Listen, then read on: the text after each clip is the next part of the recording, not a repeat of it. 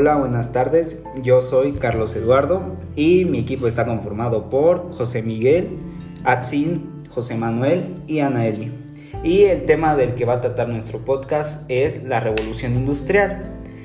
Y pues, primeramente nos centramos en la revolución industrial de la primera revolución industrial, la que se ubica entre los años, Atsin, ¿me puedes decir entre qué años se ubica esta primera revolución industrial? Ay, sí, claro, te puedo decir, son entre 1760 y 1840. Entre 1760 y 1840, muy bien. En general entre el siglo XVIII y XIX, ¿no? Y más o menos, ¿dónde inició la revolución? Bueno, específicamente, ¿dónde inició? ¿En qué país? ¿Así? Por favor. Ay, sí, mira, compañero, te voy a explicar. La revolución industrial ocurrió en la Gran Bretaña. Después de eso se expandió hacia toda Europa. Ok, entonces ya tenemos la ubicación temporal y espacial. Y pues más o menos el contexto, ahora sí como en los chismes, el contexto de esta historia, pues vivimos en una Europa donde pues todo es muy caro en general, ¿no? La ropa, la comida, más que todo eso, porque todo se hacía de manera tradicional, ¿no? No existía lo que ahora llamamos producción en masa y la primera revolución industrial es lo que nos trae. Pero bueno, también trajo otras consecuencias como el desplazamiento de la población, la explosión demográfica, pero bueno, ya veremos eso. Primero hay que ver más específicamente las causas. José Manuel, ¿por qué no me dices una causa? Pues como ya mencionaste, una fue la producción en masa, que esto se da gracias a innovaciones nuevas, que fue en donde se empezó a crear las máquinas a vapor. Sí, ¿no? Esta fue una de las principales pues, fuerzas de la revolución industrial. Ya pues las manos humanas ya no se veían tan involucradas. Y pues esto fue lo que pues, nos llevó a crear las máquinas como el ferrocarril, impulsada por vapor, y la fuerza impulsada también por carbón que no mencionaste. Pero bueno, ¿qué otra cosa, qué otra causa pudo haber sido? Otras de las razones de las causas fue la división de trabajos, o sea, es decir, hubo una explotación en el trabajo laboral, se pagaba muy poco por las horas de trabajo y sucedían muchos accidentes. Ajá, sí, ¿no? Bueno, aunque esta fue más como una consecuencia. Pero bueno, en general sí eso trajo el trabajo excesivo en la industria. Pero bueno, a ver, ¿por qué no, José Miguel, no me dices una característica de esta revolución? Claro, una de las características fue el gran aumento de la producción mecanizada. Sí, exactamente. Pues se involucra más a la máquina, se hacen también más tecnologías, pero también en el transporte hubo otra mejora tecnológica. Y pues, como decía José Manuel, hubo un aumento de la población urbana, ¿no? También creo que habíamos hablado algo del hábito del consumo, ¿no, José Miguel? ¿José Miguel? Sí. Ajá. El hábito del consumo, los cambios en la estructura social igual. Algo que podemos ver mucho, específicamente más hoy en día, ¿no? Empezó la costumbre de empezar a consumir más de lo que uno necesitaba. Antes una persona no se podía comprar una prenda de ropa inclusive años, por exactamente que era muy cara, pero como dijimos antes, la producción en masa pues nos llevó a abaratar los costos en general. Los costos de producción se volvieron muy baratos. Pero también creo que aparecieron algunos sectores nuevos, ¿no? José Miguel, ¿no? Sí, los sectores agropecuarios, esos sectores. Sí, el sector agropecuario, se empezó el monocultivo, aunque esto fue poco a poco deteriorando los suelos. Y también, pues como dijimos, la metalurgia y la industria textil se extendió mucho por los nuevos avances. Y pues también algo tenía que ver con una de las causas, ahora sí regresando un poco al principio, una de las causas también había relacionada con el feudalismo, ¿no? José Manuel.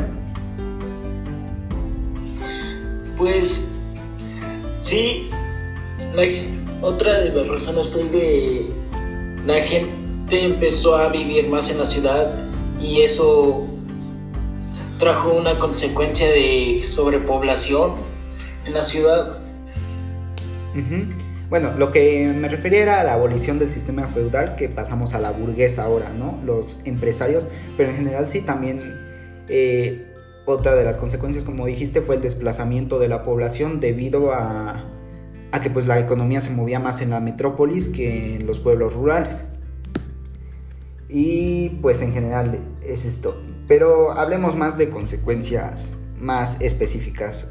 Aneli, ¿nos puedes decir una consecuencia? Una de las consecuencias fue la contaminación por la urbanización. Ajá, ¿y por qué crees que haya aparecido la contaminación? Porque se abrieron nuevas fábricas y aumentó la producción en todos los sectores. Sí, más que todo porque muchas de ellas se alimentaban de carbón, lo cual hoy en día sabemos que la combustión del carbón genera muchos contaminantes, como el dióxido de carbono, y ahí fue cuando pues empezamos a deteriorar nuestro medio ambiente, más de lo que ya lo habíamos hecho, pero en menor medida. También hubo algo relacionado con el trabajo, ¿no, José Manuel? Sí, como ya mencioné anteriormente, hubo una sobreexplotación de trabajo, se trabajaban muchas horas y se pagaba muy poco.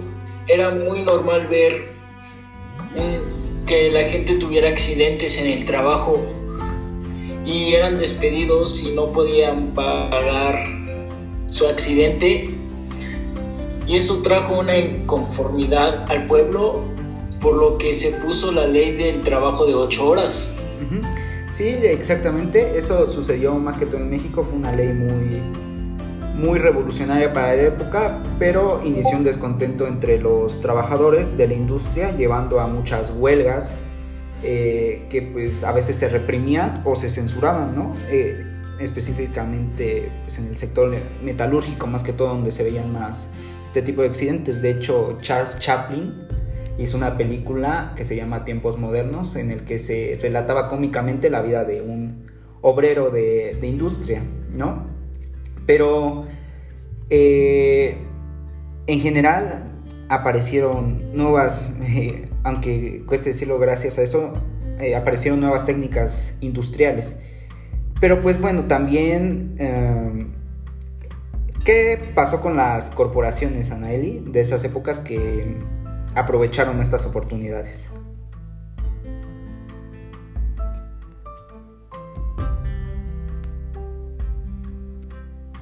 Pues las fábricas se ponían mucho en lugares de bajos recursos para que su mano de obra fuera muy barata y la empresa no tuviera que gastar mucho en fábrica.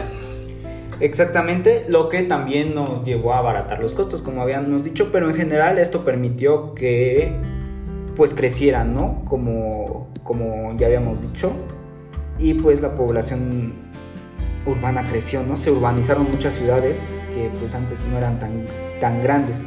Pero posteriormente creo que tenemos algo que ver con el imperialismo, ¿no? Porque ¿qué buscaba el imperialismo, José Miguel, por ejemplo? ¿Qué buscaba un país al expandirse a otro territorio? Pues buscaba más productividad en sus productos y tener mejores cosas. Exactamente, buscaba mejores lugares para obtener más que todo materia prima, que se agotaba muy rápido. Y en general falta otro aspecto muy importante que buscaban las naciones europeas al iniciar el imperialismo, que nos estamos saliendo un poco del tema, pero tiene mucha relevancia. A ver, ¿cuál es el otro aspecto? ¿Alguien me quiere decir? ¿Qué buscaban además de la materia prima? El aumento demográfico. O sea, sí, pero... Ajá, ¿qué ibas a decir? el aumento demográfico, el hecho de tener puntos en diferentes países de ventas para intercambiar productos con los diferentes países.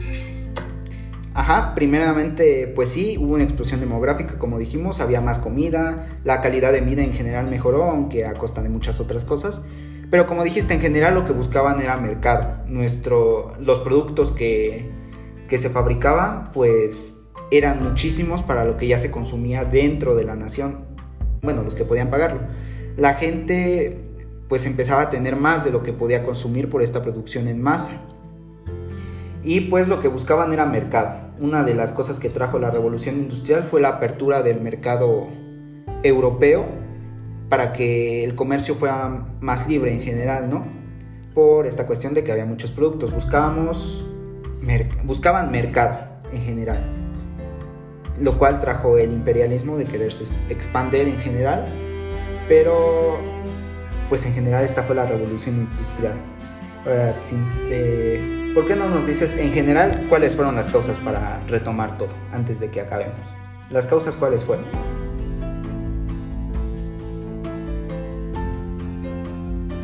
Pues mira, te voy a explicar rápidamente todas las causas que vimos en este tiempo. Primero fueron los cambios de estructura económica, las innovaciones nuevas, abolición del sistema feudal, división del trabajo, transformación en el sector agrario, aumento demográfico, que todo a mano era muy lento y las transformaciones demográficas. Sí, a grandes rasgos esas son las causas. Y creo que te faltó una, que fue la invención de la máquina de vapor y pues el uso más constante del carbón, pero en general estuvo muy bien. José Miguel, ¿por qué no nos dices a grandes rasgos también las características en resumen, ¿no? Pues cambió mucho entre la estructura social. Okay. Aumentaron todo demográficamente. Okay. Eso causando el incremento de la productividad de sus productos. Sí, es una consecuencia. Ajá, sigue. Y eso hizo que se mejoraran la tecnología desde entonces. Ok, sí, en general sí fue una mejora tecnológica, mejora de transporte, división de la sociedad, o sea, entra más como consecuencia. Pero ahora pues vamos a ver directamente las consecuencias. ¿Qué consecuencias hubo?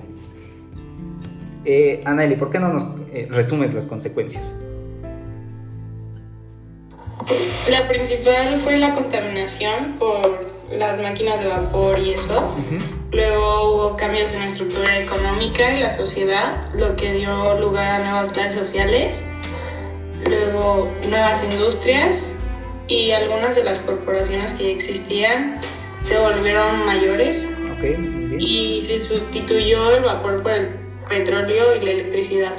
Ok, sí, la electricidad y el petróleo vinieron en la segunda revolución industrial. Se sustituyó el vapor y el carbón por el petróleo y la electricidad, pero pues en general está bien.